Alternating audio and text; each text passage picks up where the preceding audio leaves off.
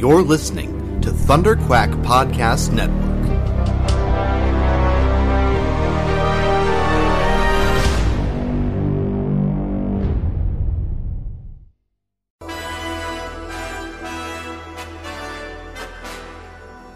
It may look like an ordinary podcast, but this one's bigger on the inside, and it can travel anywhere in time and space.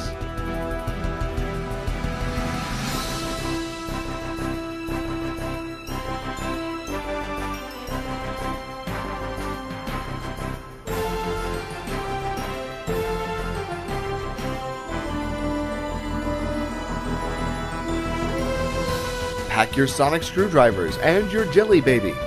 Grab your hats, scarves, and tighten your bow ties.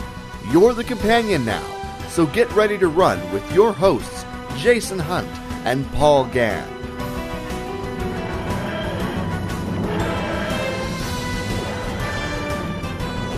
This is Talking Timelords.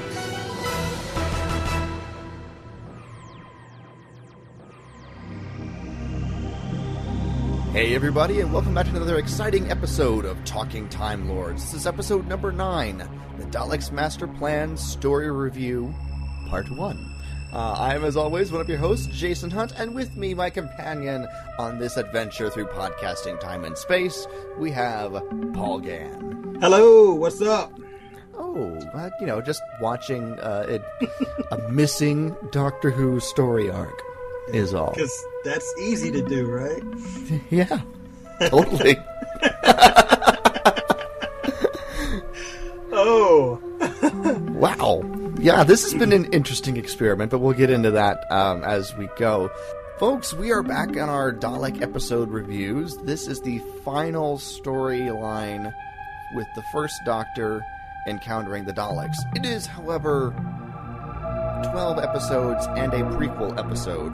So, 13 total episodes. So, we're splitting it in two, as the title says.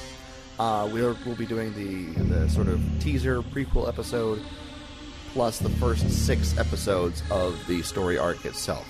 And next episode, we will finish it off.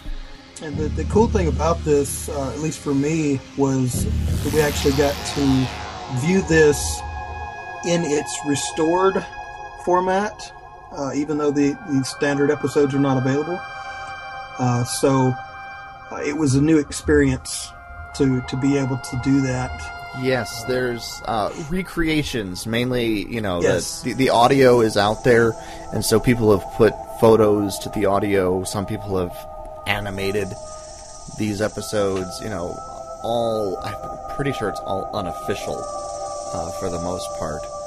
Although there may have been like official VHS recreations. There are some animations that were licensed by the BBC, but I'm not sure which episodes those are. It's not these. No. Because there are too many of these episodes that are missing to actually put together any sort of DVD for sale for the BBC. They don't want to animate, 3/4 of the story arc. There's a couple of these that were complete, but not most of them. So It was still entertaining, though. it was entertaining. Before we jump into the story and the review, we do want to give you a quick update on who is not on the TARDIS and who has joined the TARDIS. Vicky has left. Vicky has left the TARDIS. The previous story arc to this is another missing story arc called The Myth Makers, where the Doctor, Vicky, and Steven go back and find themselves mixed up with the Greeks and the Trojans at the Battle of Troy. And Vicky falls in love with one of the Trojan soldiers, and she decides to leave and escape with him as the Greeks topple Troy. Meanwhile, the Doctor has befriended, I believe she's like the handmaiden of Cassandra, the soothsayer. And this is all stuff that I'm excited about because I like these sort of myths and stuff. And her name is Katerina. And she ends up joining the Doctor on the TARDIS because Katerina believes that the Doctor is Zeus or one of the other gods, because of the things he's able to do and the things he's able to predict and that sort of thing. She calls the TARDIS his temple. Yes, the TARDIS is his temple, and as they're traveling through time and space in this story arc, and we'll probably mention this, she thinks that they are on their way through the underworld to achieve perfection. So, because she doesn't really understand what's going on. But at the end of the Mythmakers, during the hubbub and confusion of the Greeks sacking Troy, Stephen gets injured, and he's gotten a bit sick from the injury. He's feverish, and he's not very coherent.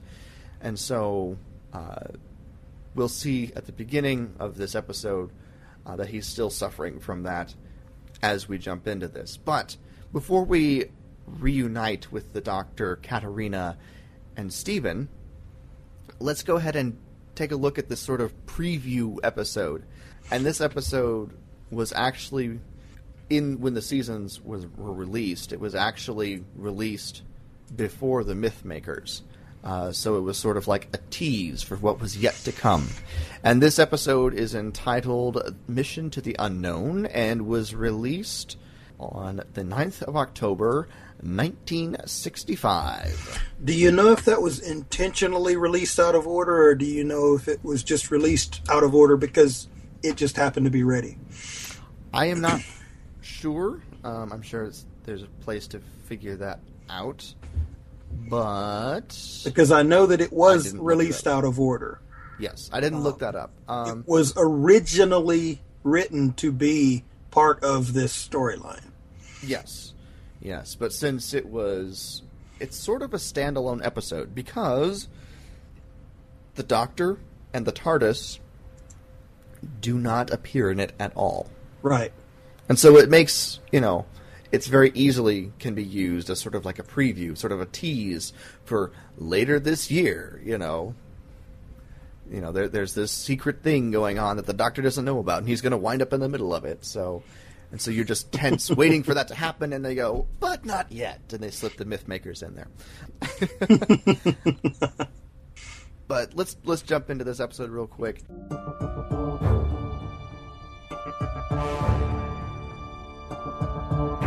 Spoilers.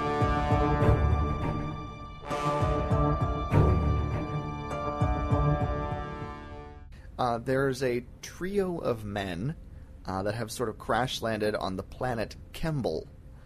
It opens with one of them sort of waking up in the middle of the jungle, saying, kill, kill, kill.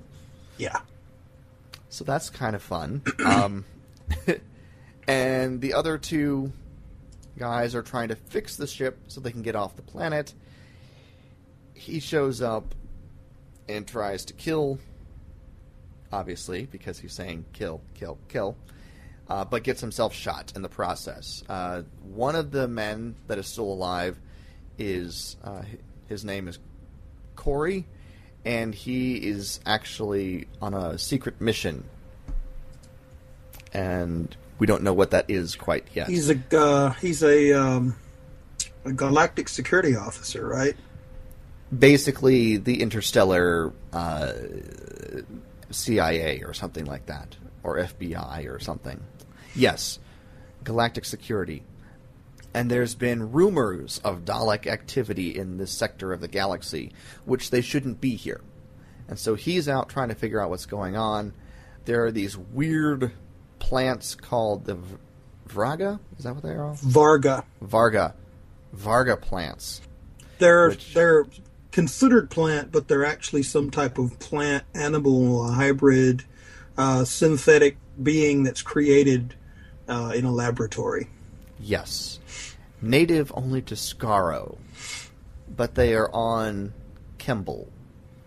And the problem with these Vraga plants is that if you get stabbed by one of their thorns, because they basically look kind of like cotton candy cactuses, which is what I'm describing them as. A bit creepy. Believe it or not, they look better in the animated version than they do in the real-life version. That's not too hard to believe. Because in the animated version, they look pretty cool. Yeah, they look a little creepy. Yeah. But in the live action, it's basically somebody threw like a cotton candy suit over the top of an actor, and he sort of shuffles. Because they move along. Their roots sort of walk them along a little bit. Which is a little weird. But the Daleks are the ones that have engineered these Varga plants.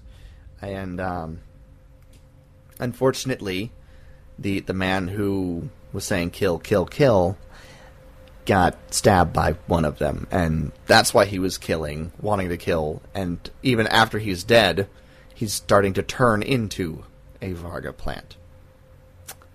Yeah, because that's attractive. Yeah, the next time you see him, he looks like a Varga plant sticking out of a pair of pants. Did you catch that? Yes, Yeah. I did. Because the way the shot is lined up, even in the, not only in the animated version of this, but even in the live action version of it, the way the shot is set up is you see his feet laying there on the ground, and then they sort of twitch a little bit, and then they stand up, and the camera zooms out and pans up, and he's human from the waist down, but from the waist up, he's just this Varga plant. Mm-hmm. It's a little disturbing. Yeah, his arms are not even there anymore. Yeah, but kind of silly in the live action. Because, like I said, he looks like a cotton candy, thing that you'd buy at like a baseball game or something like that. Cotton candy cactus wearing pants. Yes, yes. But it quickly spreads to his legs, and he doesn't have them anymore after that. What's going on this planet, the planet Kemble, is that, yes, the Daleks are there, but there are also representatives from 7 planets in that region of the galaxy. And the Daleks are forming an alliance in order to attack our solar system. First of all, weird that the Daleks are initiating an alliance, although we'll see that there's more to that later. But whatever works, right? Whatever works. These 7 planets are all looking for more power and to expand, and they want to take over our solar system, starting with Earth. Dun dun dun. And of course, Corey has sort of figured out what's going on, and he needs to inform Earth, but they don't have communications with the ship, and so he and the other man, while dodging Daleks and Varga plants, are trying to set up and get basically an emergency rocket ready to take off so they can load a warning message into it and shoot it up into space. Right. Of course, running through the jungle, the other man does scratch his hand on a Varga thorn. So, his days are numbered. Poor soul. Poor soul. There's not a lot else that goes on, except obviously the Lowry is the other man. He turns into a Varga plant. Corey is unable to complete the record. He finishes the recording, but he's unable to get it loaded onto the rocket and get the rocket into space before the Daleks find him, and he's killed. And the Daleks are victorious, It looks like a firing squad almost, because he's surrounded on like at least 3 sides, and they just annihilate this poor guy. Yeah. But that's kind of the episode. It's just sort of like it's this forming of the alliance and the failure of these Earthmen to get the warning out. Very dark ending. Yeah. And the Doctor is nowhere to be seen. Since this is such an oddball episode, it's probably the first and last episode that I'm remembering that the Doctor has not been in. I think you're probably right. So I know there's some episodes later on, especially in the new series, where the Doctor is not featured very much. Right. But he's in there. So, what do you think about this one? I liked it. I'm one of those kind of people that likes some of the darker themes and stuff. Anyway, I'm just weird that way. But I do think that watching it with the rest of these was better, in my opinion, than it would have been just watching it by itself. And the reason I say that is because if I watched it by itself and then went into something completely in the other direction, it would have messed with my head, to the point of, that's not how you end a story. What is wrong with these people? Because it's one thing if you're talking about something like, I don't know, Invasion of the Body Snatchers, where you end it on a dark note for, horror reasons or something like that, right? Mm-hmm. It's a different thing entirely when you just leave people hanging and you may or may not ever go back to approach this subject ever again, and that to me is what made the difference for me personally as really enjoying this episode, is the fact that I was able to see 100% how it tied into the very next episode that we watched behind it. Gotcha. Because that, to me, brought that story to a whole nother level. Yeah. No, it was really, really unique. I was impressed that these actors that we only see in this episode, never see them again, these characters, were able to hold my attention as well as they did. Mm-hmm. The Varga plants are a little odd, but they serve their purpose. And yeah, I thought it was pretty good. I won't say great. Honestly, but I watched the animated version. I know you watched both. You watched the animated and the photograph version. Mm-hmm. I think that one of the reasons I might have enjoyed it as much as I did is because I watched the animated version, because it was creepier and it did have a darker tone in the way that they animated it. Yeah.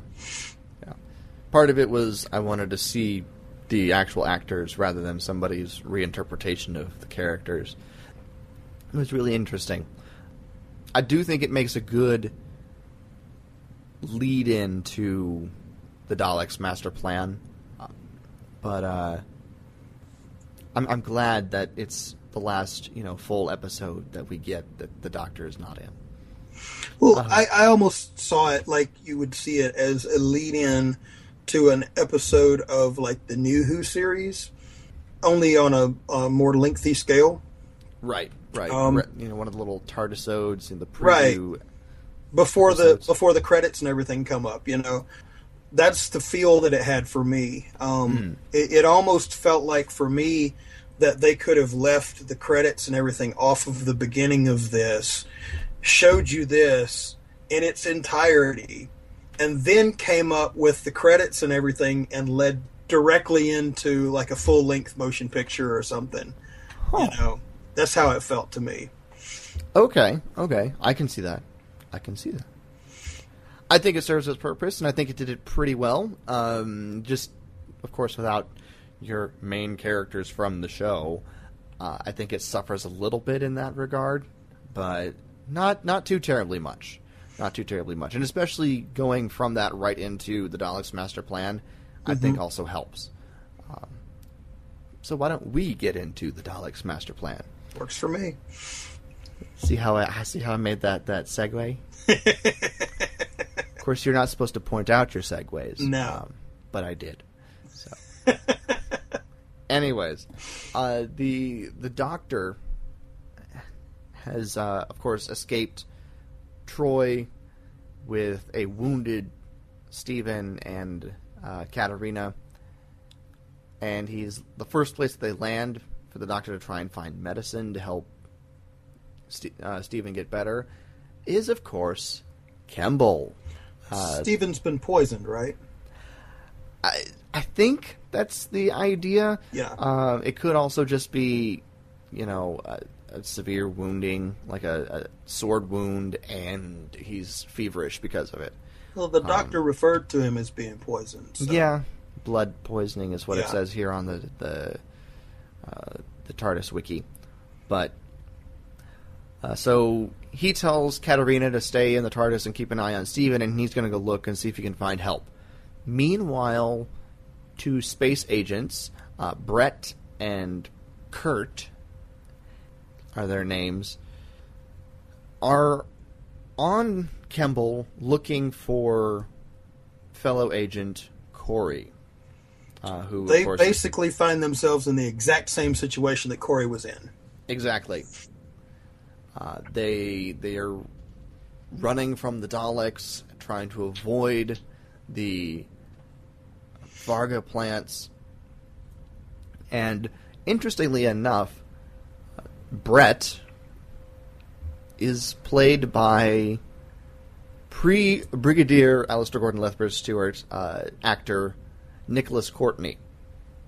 So another military man. Minus the mustache. Yes, minus the mustache. He is clean-shaven for this episode, although he very much, of course, still looks like the Brigadier, seeing as how it won't be too much longer before he shows up as Alistair Gordon Lethbridge Well, Stewart. I had to take a double take at first because without the mustache and without the uniform and everything, at first I almost didn't realize it was the same actor. But Oh, then really? once I watched his mannerisms and things like that, it was very clear to me that it was the same actor. Yes.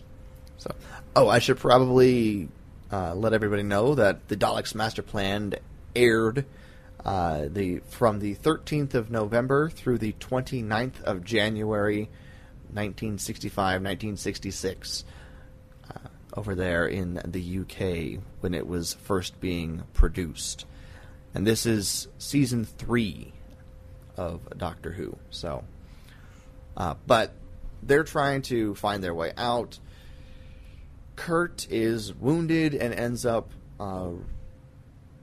playing the martyr to help Brett escape and find a way off the planet. Meanwhile, Mavic Chen, guardian of the solar system, and of course the solar system refers to ours, because there can't be any other solar system in the galaxies. But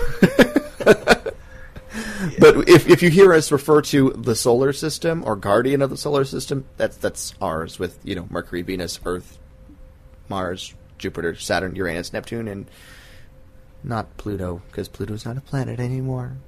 I think that's legit. I think so too. But Mavic Chen, guardian of the solar system, is celebrating 25 years since the last war between, in their corner of the galaxy, and, wants to celebrate this peace, and so he's going to go on holiday, and that's the plan. All right, I'm going to point this out. What are you going to point out? I think you might agree. Did he remind you at all of Ming the Merciless from Flash Gordon? I have not seen Flash Gordon. You've not seen Flash Gordon? Are you kidding me? Nope. Really? Dude. Max von Sydow plays Ming the Merciless. Man, you've got to see this. It's as hokey as it can get. But you've got to see Flash Gordon. One of these days I will.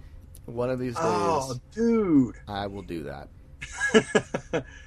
To me personally, he looked almost like, the clone of Ming the Merciless. The difference being that Ming has a black beard and hair, where this guy has white. Where Mavic Chen has white, yes. Yes. And his eyelashes are very white as well, which almost gives the impression of a double set of eyebrows. He has double eyebrows, actually. He has double eyebrows? You can't tell it from far away, but you can tell it on the very, very, very close-up scenes that they put makeup or something over his real eyebrows and then put the fake eyebrows above them. Yes. But from a distance, you can't tell it, but from up close, you can. It looks kind of like a shadow or something, but it's his eyebrows.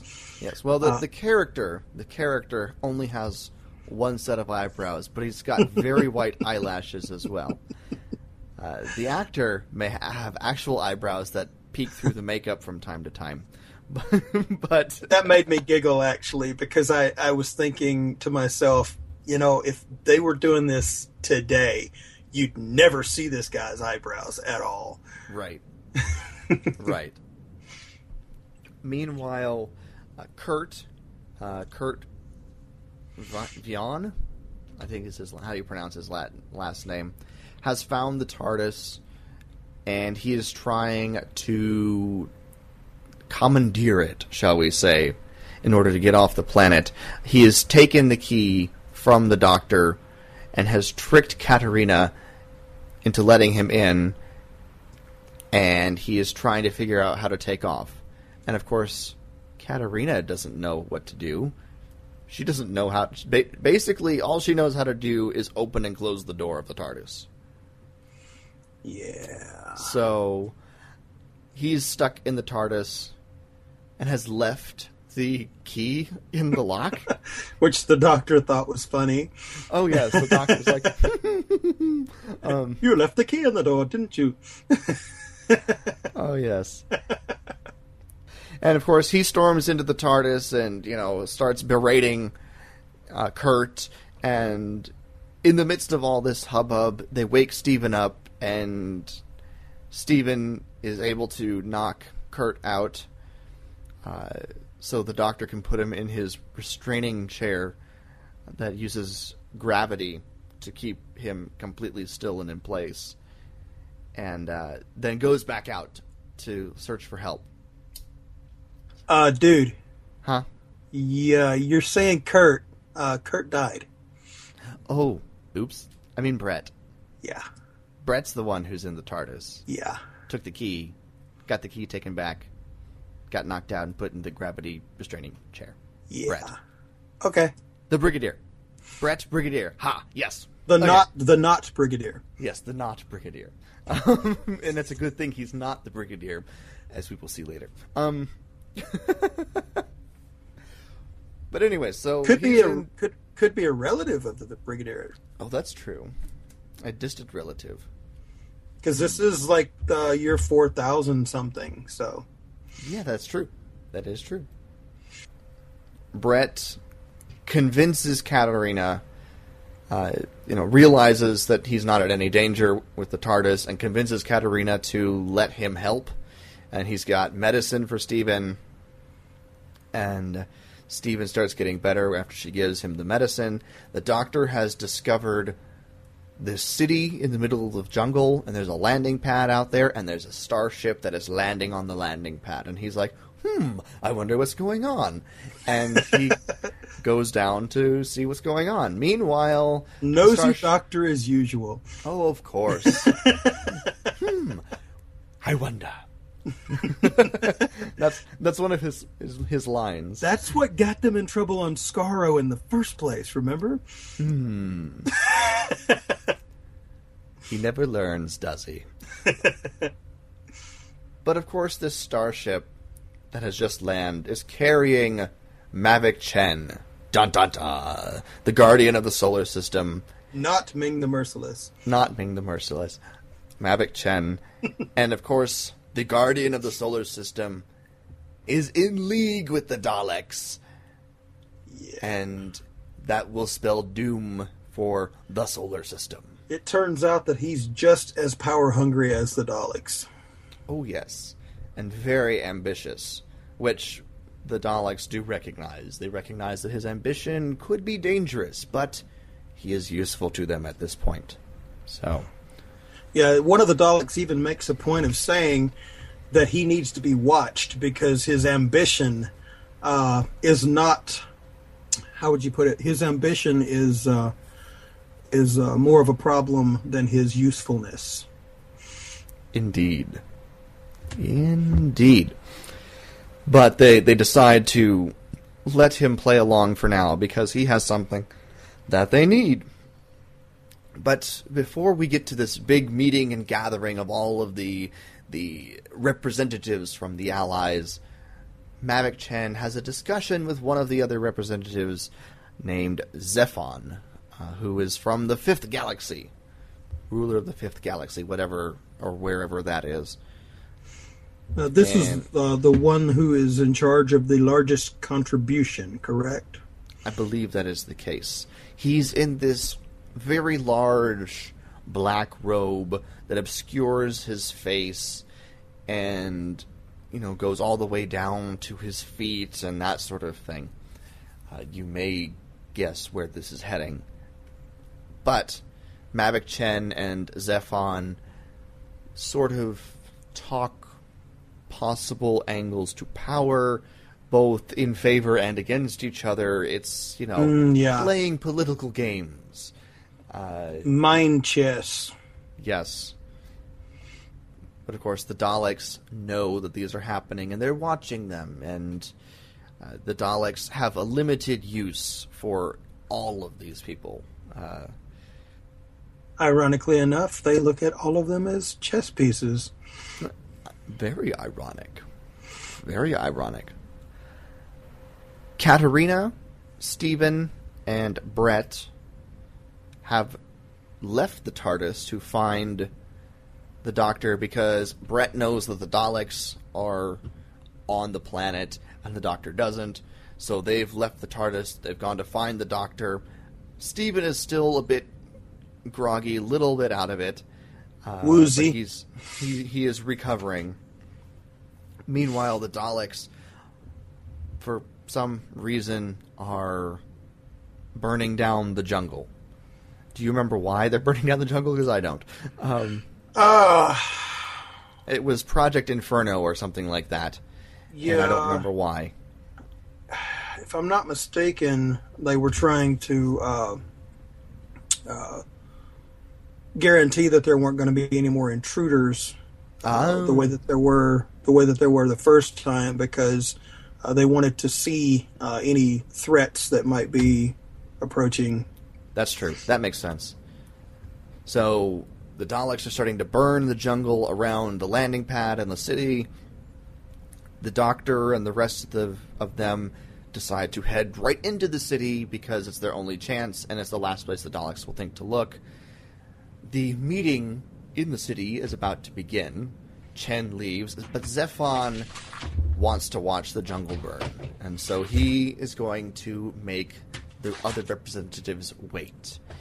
And he goes outside onto the landing platform to get a better look at the jungle burning because this fascinates him or something. And the Doctor and Brett and Stephen knock him out and tie him up with vines. Yeah, I got the impression he wanted to watch this because he enjoys carnage. Yes, he's not a very friendly person or being. He comes off at the very beginning when you see him, he comes off as some kind of black evil monk almost, in the way that he's dressed and everything. He's very, very Grim Reaper like.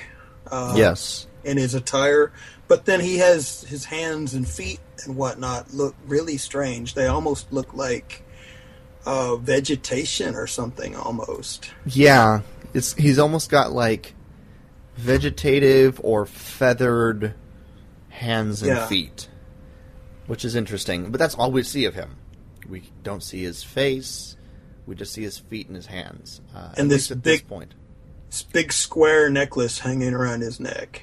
Yes, he's all wrapped up in these enormous black robes.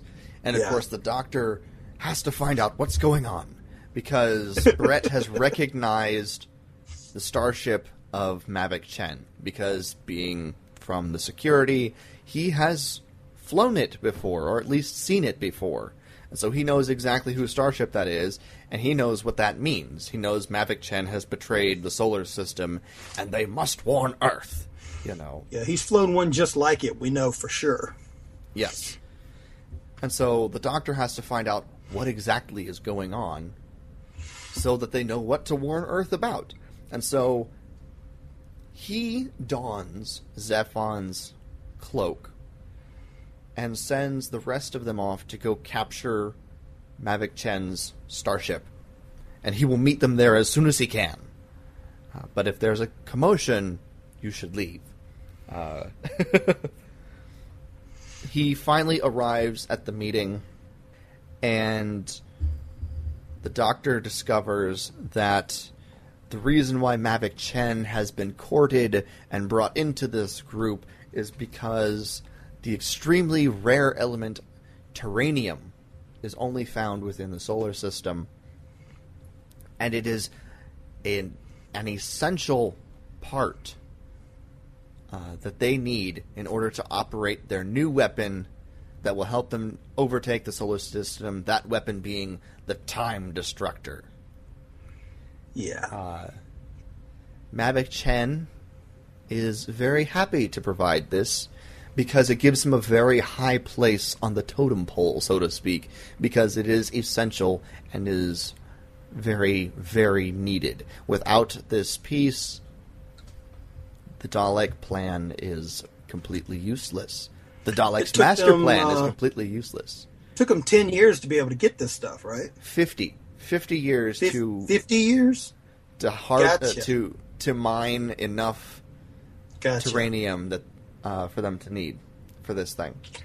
So, and this thing was about the size of a Coke can. Yeah. Or a rather large coffee mug. Mm-hmm. So it took them 50 years to get that much. And it's in this protective little cylinder. Of course, the Doctor is looking for a way out of this.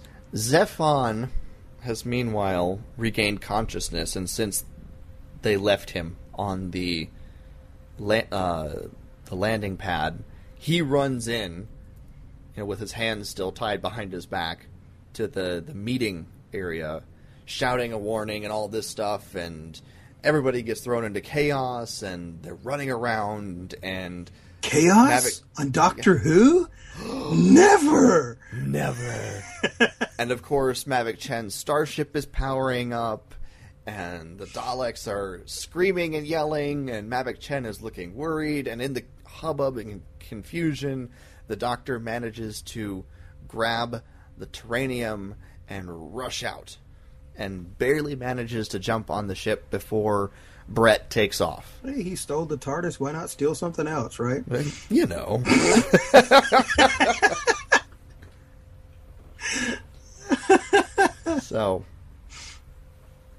So the Daleks insist that they do not destroy Chen's starship because they need the terranium and they don't have another 50 years to wait for them to mine enough again. So, which implies a couple of different things. First of all, they have not conquered time travel yet. Yeah. Interesting. And they've been strategizing for this moment. And of course, if they have to wait another 50 years, that just gives other people time to find out what they're doing and totally ruin their master plan. And maybe do it in their place. Right. So instead, they deploy a randomizer to sort of send the Doctor's stolen ship off course so that they can send a pursuit team after them and try and capture them on their next stops. Zephon is very irate at the whole situation. He's trying to throw blame on the Daleks and on Chen and on this and on that, and he's just very angry. And of course that doesn't work for him, and he ends up in a screaming mess on the floor after a Dalek shoots him. Because he wasn't as useful as they thought he was going to be. Right, and his blundering is what caused the terranium to be stolen. Let's be honest, he got on the Daleks' nerves. That too. He got on my nerves too, and so I was almost cheering when the Daleks shot him. So, the ship is supposed to be heading for Earth, but due to the randomizer, they end up landing on the prison planet Desperus. They got caught in the gravity field, right? Yes, and that's apparently due to the randomizer. This Okay. was something I didn't quite realize at the initial point. But, of course, since it's a prison planet, any ship that comes close, the prisoners are going to be like, yes! And see, this is another area where somebody else copied Doctor Who. Because Doctor Who did it first, and then you see the same scenario come up in Aliens 3 with the prison planet, and where she accidentally crashes on the prison planet. And then, of course, with the events of that movie, she can't exactly leave until everything is safe, right? Right. So that was a little bit of a different spin, but this was another incident where Doctor Who did it first. They had the prison planet first. That is true.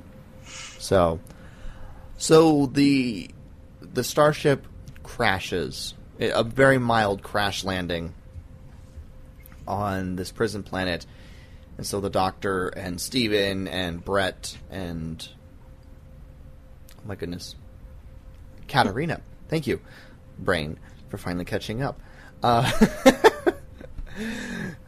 Are trying to repair the ship and try and get off as fast as possible because they know that there are convicts out there that want the ship. And they try, and there are 3 of them that we see that are attempting to hijack the ship. Though this was a small little cluster, they made a point to acknowledge that there were way more of them out there and that they were trying to get to the ship before anybody else could. Exactly. While Brett and Steven are repairing the ship, the Doctor and Katarina assemble some sort of a defense by placing a live wire in the swamp so that they can turn it on whenever the convicts get too close, which gives them a rather shocking experience. But, of course, the ship is starting to get repaired. The Daleks are getting ready to land. And so they're all rushing about trying to get off planet. And they rush back into the ship. And they're getting ready to take off. The airlock hasn't been sealed properly. So Katarina goes back over to seal the airlock correctly. And one of the prisoners has managed to get himself into the airlock. And he holds her hostage. By this time, they're already in space. Yeah, so he's sort of trapped in the airlock with Katarina at knife point. And he's wanting to take him... He wants them to take him to the nearest planet, which is Kemble. And the Doctor and Brett do not want to go back to Kemble. I wonder why. No, I just can't figure that out. They try to warn this guy, he won't listen to them, Right. He doesn't care. He thinks that they're just trying to hurt him in some way. What he doesn't realize is that technically, had he not done what he had done, he could have possibly ended up being helped by them. Right. Exactly. Of course, the Daleks are still on their trail, and so they don't want to go back to Kemble. And this is where it turned interesting. Yeah. Because the convict still has a hold on Katarina. Through a series of events, the 2 of them get locked in the airlock. And Brett is, sort of talks about maybe opening the airlock and releasing them into space, get rid of the convicts so they can go on their way. And the Doctor won't have it because he's not going to risk Katarina's life like that. and a big argument ensues, and the convict is getting angry because he thinks that they're trying to trick him, and everybody's yelling and screaming, and in the midst of it all, Katarina opens the airlock and spaces herself and the convict. Yeah, that was really dark. Really dark. A bit shocking. Mm. So, and we get a couple of interesting shots, or at least we did get some interesting shots of her floating through space. Yeah, which reminded me a lot of the shots that we referred to last week on the Rose episode when she spaced that villain. Yeah, kind of creepy. Yeah. And of course, the doctor is very upset about this. Stephen thinks she might have done it accidentally, but the doctor doesn't believe so. He feels like she knew exactly what she was doing, which is my impression of that as well. He says that he will always think of her as a daughter of the gods. Yes. So we are introduced and lose a companion in this series of episodes. What did you think of Katarina? I think she had a lot of potential. I honestly was kind of sad to see that happen this early to a companion, because I'm the type of person who likes to see character arcs in my stories and stuff. That is one of the things that I have always loved about Doctor Who, is the fact that you get these really great character arcs. You get these really nice, beginning, middle, and end sections to these characters. You see how they make these transitions over time, and a lot of times you see that they react the same way that we would react in real life to certain things, And to me, that makes it more enjoyable. It makes it more kind of relatable for me. But we didn't get to see that with her, and for me, that was somewhat of a loss, if that makes sense. Yeah. I'm going to have to go back and try and find some reconstructions of the myth makers just to get an idea of who she was going into this, because it was really interesting because they played around, and we get a little bit of this, not nearly as much to this extent, but we sort of play around with the idea of how smart is it really to take someone from an ancient civilization and bring them on this adventure in the TARDIS. And we get a little bit of that with Jamie and I think it's Victoria with the second Doctor, because they're from the 1700s and the 1800s. But this is, ancient Greece, ancient Troy, and she has no way to comprehend what's going on in the TARDIS. She's obviously interpreting it through a very, mystical, very, religious sort of experience because of the way that she views the gods. And so it's really interesting to sort of play around with that idea. And she doesn't even know what tablets are when Brett wants to give Stephen these medical tablets to make him better. She has no idea what tablets are and has to have this all explained to her. And so it was really interesting to see that dynamic on the TARDIS. And so it was a bit shocking to just sort of see it end so abruptly all of a sudden, because there was room for growth. There was room to see, well, maybe she does begin to understand, and maybe she figures this out, or maybe she decides down the road that it's too much and she doesn't want to be here, and it's not right according to her religious convictions or something like that. Who knows where it could have gone, but it could have gone some very interesting ways. Or like Tegan, it's not fun anymore. Right. Although I don't think she traveled for fun. She traveled to achieve, perfection? Or something like that? To eventually end up at perfection. through the underworld. But yeah, so that was really interesting. That whole situation with Katarina. But we still have a few episodes yet to finish talking about. The next destination is Earth. Mavic Chen is already on his way to Earth and will beat them to Earth due to their detour on the prison planet.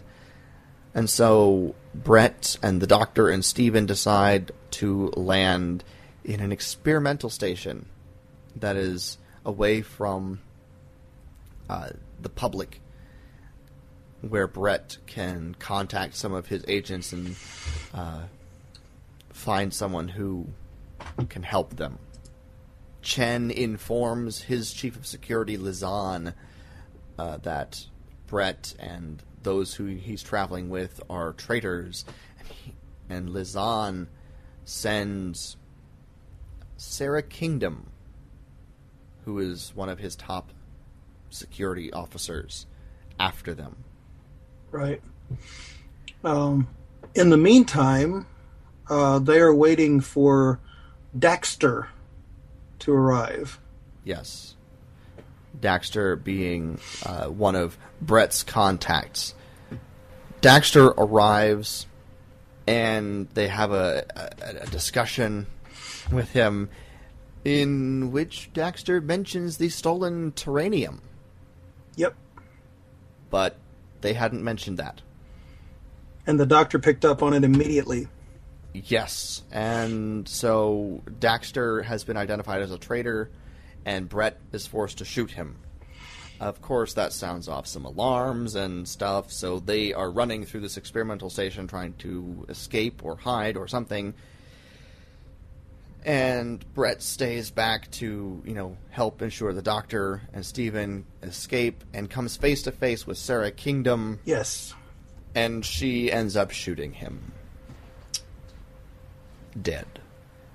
And so this is a good thing that he's not the Brigadier. Now, did he even draw on her? I don't think he even drew on her, did he? I think she just shot him to be shooting him. If I'm not mistaken. He may have gone for his gun. I don't remember. I forget. The interesting thing is that this was one of the completed episodes. This one still had, I do believe, right. This one had all of the shots in it. The actual episode was complete, so that was kind of cool.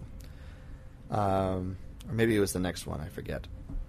I think it was the next one. Yeah, I know for a fact the next one was complete. Yeah. Which is, it replays that. That's what happened. Yeah. It replays that bit.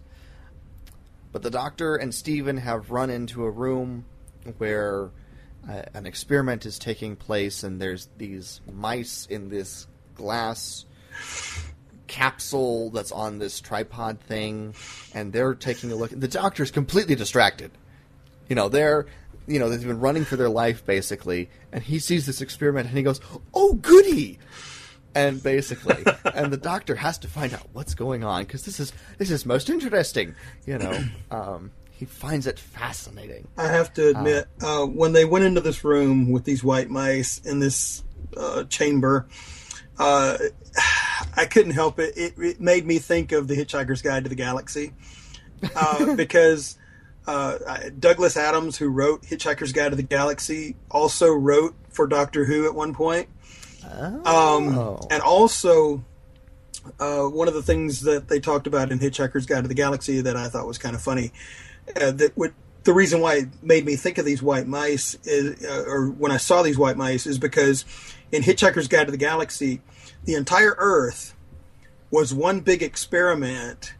It was one big computer, and the mice who we thought we were doing experiments on were actually the ones that were doing experiments on us. Yeah. But that's funny. But they were the more intelligent life form. They were the ones doing experiments on us to see how we reacted when they did certain things and whatnot. And the whole time they were supposed to be doing experiments on us, and we thought we were experimenting on them the whole time. Oh, that's funny. Yeah. That's funny.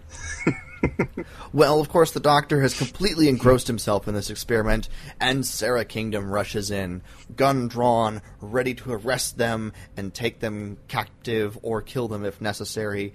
And, of course, the scientists in the other room launch the experiment. Which is they have no idea they're in there. They have no idea what's going on inside. This is an experiment in molecular dissemination, which means it's an early transmat. Yes. And they transmit the matter of the mice and the capsule and the 3 people inside the room from that room to a distant planet. Which they have no idea what's on it. No, it's like, there's nothing. Our scans haven't picked up any life signs on this planet. They haven't seen anything. So we figure it's okay. Yeah. Of course, this capsule and everything, this capsule that has these mice in it and stuff, it actually has cameras and sensors and all of this kind of stuff built into it so that they can find out more about this planet. Right. Right. And it will start transmitting when it fully reintegrates, right? Back on this planet. And of course, Chen and his security staff are very irate and upset about the fact that they've escaped, and the Tyrannium is there with them. Chen uses this to his advantage, and he says, well, I meant to do this, to get the Tyrannium off the planet, off Earth, and away from the Earth public, so that you, the Daleks, could get it more easily, because Mira, the planet that they've been transmitted to, is closer to Kemble than Earth is. Right. And so he spins this in a way that's favorable to him. And the Daleks, if they only had facial expressions, I could just see, squinting or rolling their eyes at this and going, fine, we'll go along with this. Or giving him the finger. Right. Of course, they have to have hands to do that, right? Yes, that too. It's hard to give somebody the finger when all you have is a plunger. Or a tentacle. Right. So Stephen, Sarah, and the Doctor regain consciousness after being reintegrated on Mira, on the planet Mira. Stephen has disarmed Sarah, and they're trying to convince her that Chen is the bad guy. And she's very loyal to her job, she's very good at her job, and she doesn't want to believe that the Guardian of the Solar System has betrayed them. Well, we find out also that there's a secondary reason why she doesn't want to believe what they're saying. Right. Because Brett was her brother. Yeah. And that meant that she would have killed her brother for no reason. Right. Which is what happened. And so she's finally getting to see reason. Which is dark theme number 2 for this story. Yeah, siblings who kill each other. Well, actually, it's probably dark theme number 3, but, who's counting, right? Right. Things just get dark with the Daleks involved. Of course, the Daleks salvage team has landed on Mira to seek out the Doctor and recover the Tyrannium. Of course, things are complicated when the natives to Mira, who are invisible, but 8-foot-tall monstrous creatures, interject themselves into the situation. Yeah, and you don't get the impression that they're invisible because they're displaced in time or something either, because they're still completely material. There's nothing about them that would make them untouchable. It's just you can't see them with a regular human eye. Right. Or Dalek eye, for that matter.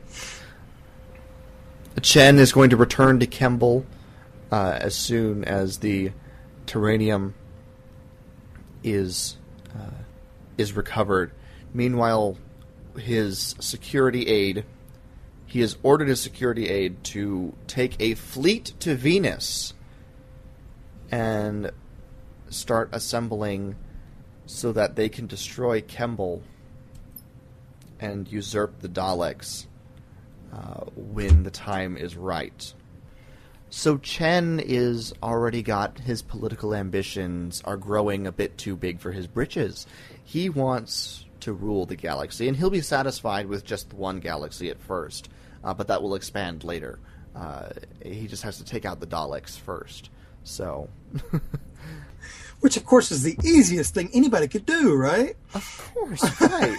And it's not like the Daleks aren't watching Chen anyways. Yeah.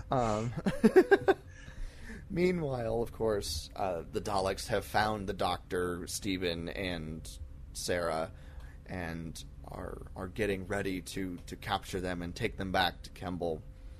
And this episode ends with the Doctor saying, "Well, it appears that the Daleks have won." Yeah. And then it cuts to credits. So, which is interesting. Pretty. I mean, it's not the greatest cliffhanger in the world, but it's a cliffhanger. It is a cliffhanger. It's like, oh, what? That's not good. Did you have anything you wanted to say about Chen's ambitions coming through? Ming the Merciless.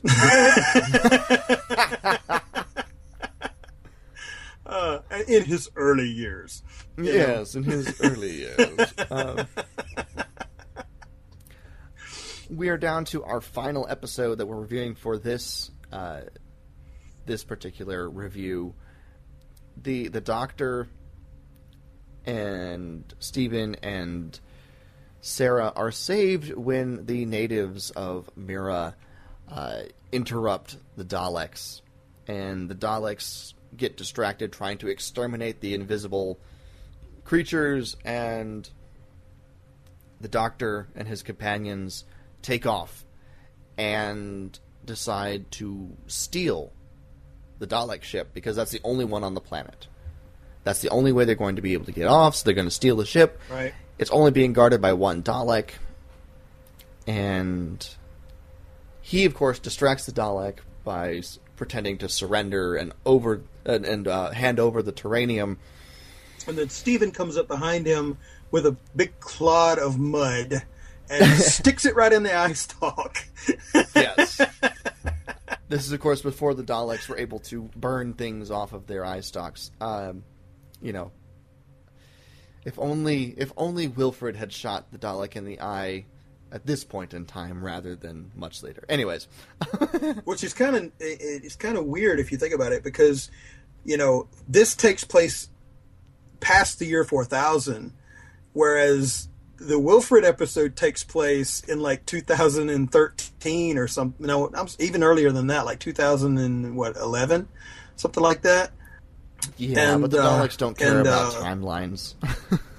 So, the technology you would think would have been more advanced, but of course, because the Daleks have become time travelers, it makes everything wibbly wobbly and backwards. Yes. Kind of like River Song, where her entire story is told backwards. Yes. So, but of course the Doctor and Stephen and Sarah do end up stealing the ship, which of course does not please the Daleks. Chen has arrived back on Kemble, which the Daleks are not very pleased with because he doesn't have the Terranium. Of course, he plays political games and dances his way out of that situation. There's another dark moment in this at this point, because if you'll remember, the Daleks that were on the planet trying to capture the Doctor, they're still there, and the Daleks that are in charge tell them to send a party to that planet to exterminate their own people for their blunder. Yes. Yes. The Daleks are not happy. Right.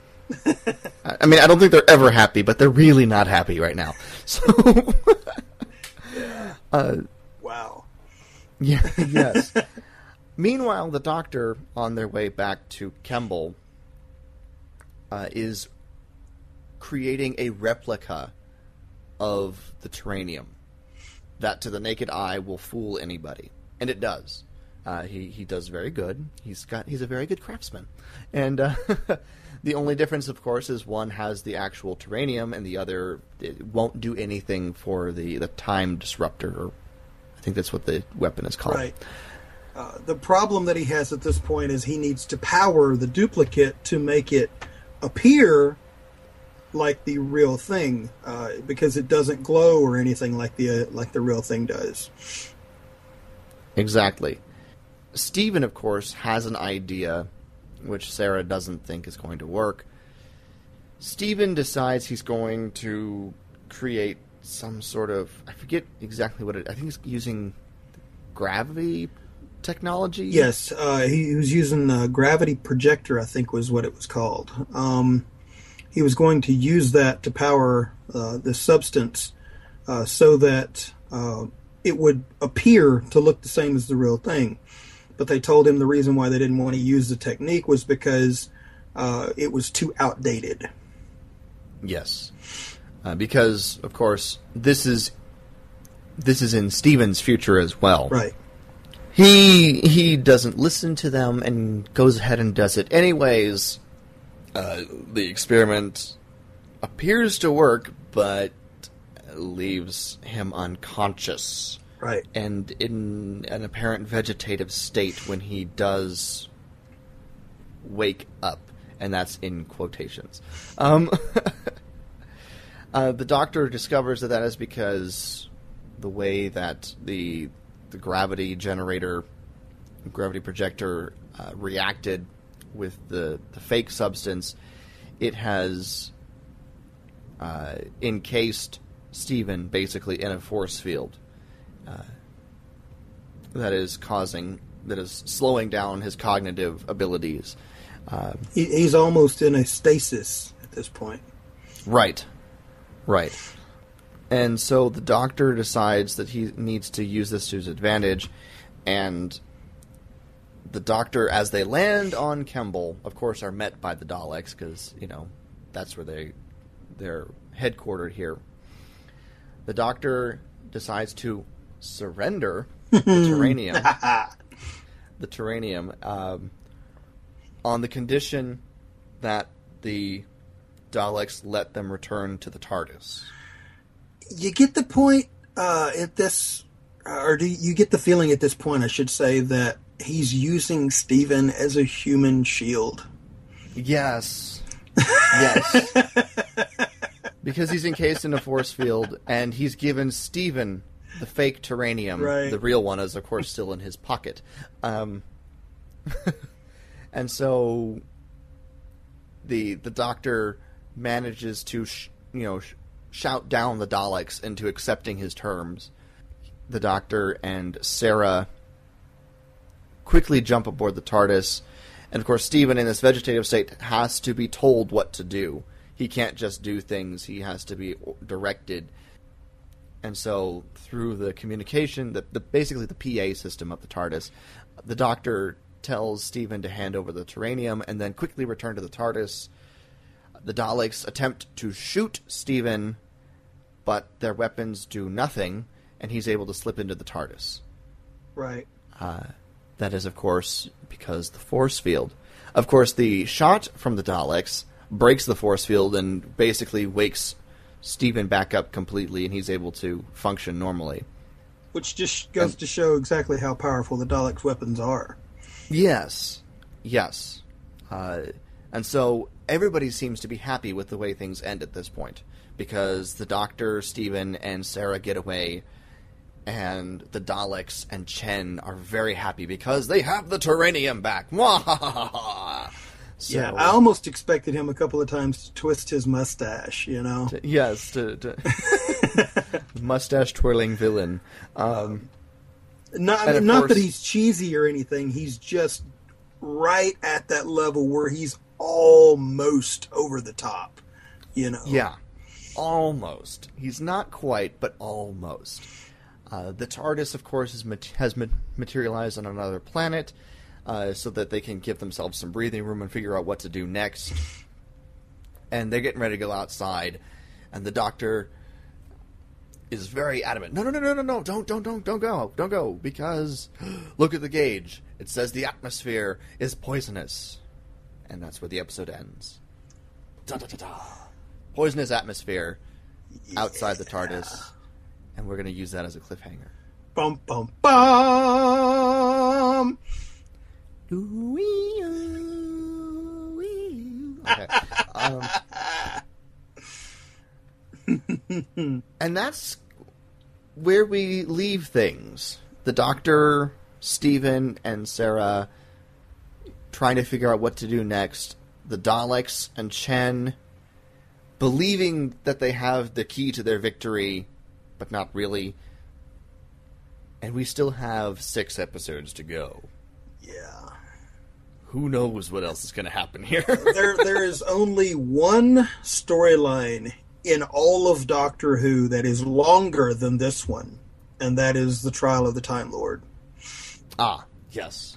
And that one is actually up for debate because some people think that that is 4 smaller storylines fused together into one. But it could go either way. If you want to look at it that way, it's all under the same title of Trial of the Time Lord, so I'm willing to say that it's the longest. We'll go with that. That is, of course, a 6th Doctor storyline. And it's actually, in my opinion, not that bad. I know it's a bit maligned in Who fandom by some Whovians, but I've seen it. I actually own it. And I kind of like it, actually. But we'll have to talk about that at a later point. Yes. The Master does show up in a couple of those, so we may just have to watch the entire Trial of a Time Lord. He actually is kind of important. He's not really seen until closer to the end, for the most part, but he is kind of important to the story. But we're not talking about the Master right now. Yeah. We're talking about the Daleks. So, getting back to the first part of this story, how are you feeling at this point, where we're at? I won't ask you the sort of wrap-up, would you recommend it? What's your favorite part? Because we haven't finished it yet. It almost feels like that this first part that we talked about could be one story in itself. If they just defeated the Dalek by swapping this thing out and escaping, this would be a way for you to end that story. Because the Dalek don't necessarily have to know where they go when they leave. They might not have the ability to track them at this point. And I really and truly don't think they would, because the way that this story is told, it very much is clear to me that on the Daleks timeline, this takes place before the Dalek invasion of Earth. Because the Daleks very clearly don't have time travel capabilities. I don't think... No. I'm sorry, not the Dalek invasion of Earth. The Chase. Oh, the Chase. Okay, that makes more sense. Yeah, I meant to say the Chase. Okay. This takes place before the Chase on the Daleks timeline, and it's very clear to me that that's the case. For a couple of reasons. First of all, this is the very first time that the first Doctor is ever named in front of the Daleks. This is the first time that the TARDIS is ever named in front of the Daleks. And so I honestly believe that the events that happen on the Chase take place after this on the Daleks timeline. Aha. Of course, it's flipped for the Doctor, right? As we're learning. But as far as the story is going itself, what are you feeling about it right now? How are you enjoying it? Is it holding your attention? It's holding my attention, but I'll be honest with you, it's so twisty, turny, wibbly wobbly, timey wimey at this point. It was difficult for me to follow a little bit because I had to go back and watch it twice. The first time I watched it, I had some distractions going on. My kids and stuff were in the room, and I actually had to go back and watch it alone just to make sure that I didn't miss anything, because there was so much going on in the story that if you didn't pay attention for even 5 minutes, you might get lost as to what's going on. It was very, very packed full of stuff. Yeah, it's not necessarily complex, just convoluted, and there's a whole bunch of subplots going on. Of course, there's the main plot of the Daleks and these other allies trying to take over the solar system, and the Doctor has to figure out how to stop that. But of course, the whole political subplot with Chen versus the Daleks versus Zephon and some of the others that we didn't really touch on. There was a very clear-cut political aspect to this. It probably had more politics in it than any other Doctor Who story I've seen so far. Yeah, I would agree with that so far. But yeah, I'm enjoying it. It's interesting. It's keeping my attention. I don't know if it needs to be this long. I think there would have been ways to cut it down a bit. Right. But of course, I will reserve final judgment on that until I've seen the rest of the episodes. Right. Because I haven't. I've stopped here. So, but yeah, no, I'm liking it, but not so far, not as much as some of the other ones we've seen. I'm not liking it as much as The Chase at this point. The Chase was really good, in my opinion. Flaws and all, Yeah. I am really liking this one, probably more so than the first Dalek storyline. Maybe even equal to, or maybe even a little bit more than the Dalek invasion of Earth. But, of course, it's up to different people's taste as well. Right. But the thing that is, like I said, messing with me is the fact that it's so packed full of stuff that I'm always on the edge of missing something and not knowing what's going on. Right. Okay, so is there anything else that you want to say about these episodes before we begin the wrap-up here? Not at this point. I think I'll save comment until the end. I'm going to agree with you, because there's still a lot of story left to go, and I don't want to say something and then have to eat crow. And of course, we are going to be reviewing the rest of the episodes for the Daleks Master Plan in our next episode. However, you'll have to wait an extra week, because we're taking next week off because I will be out of town. So just FYI for those of you who are listening to us right now, and not sometime in the future after this episode has already been up for like 5 months. So because you guys won't care. Right, because we will have already caught back up again. So I actually leave in 2 days, and I'm hoping to have this episode... I should have this episode edited and scheduled to be posted on the correct time before I leave, but we will not be recording next week. So we'll have an extra week off, give us a chance to catch up on some of the YouTube videos and the video links to our classic episode page that we've been using to refer you to where you can find these episodes, actually, where you can find the Dalek Master Plan if you want to watch those before or after listening to our reviews. And we do have some recreations available on there right now. I just found some new ones yesterday, which were even better than the ones that I had on there before. So take a look at those and see what you think. Yeah.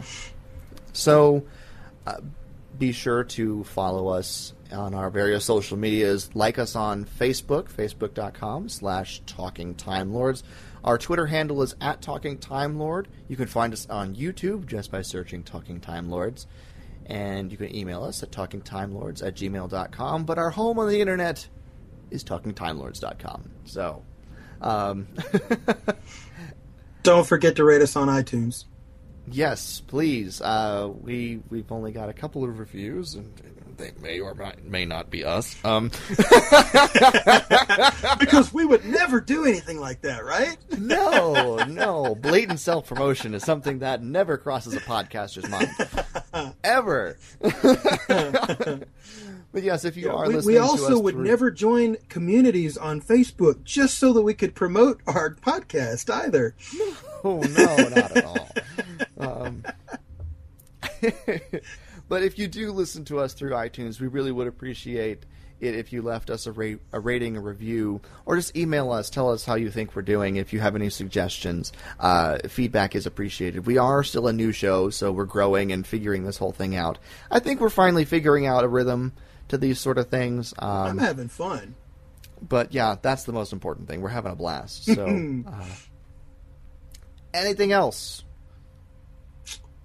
Well, not really.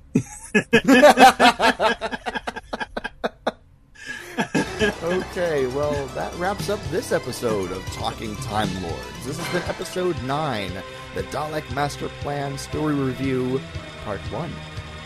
For Paul, I'm Jason, and until next time... May you hope far-flung hopes and dream impossible dreams. Thanks, guys. Talking Time Lords is a proud member of the Thunderquack Podcast Network.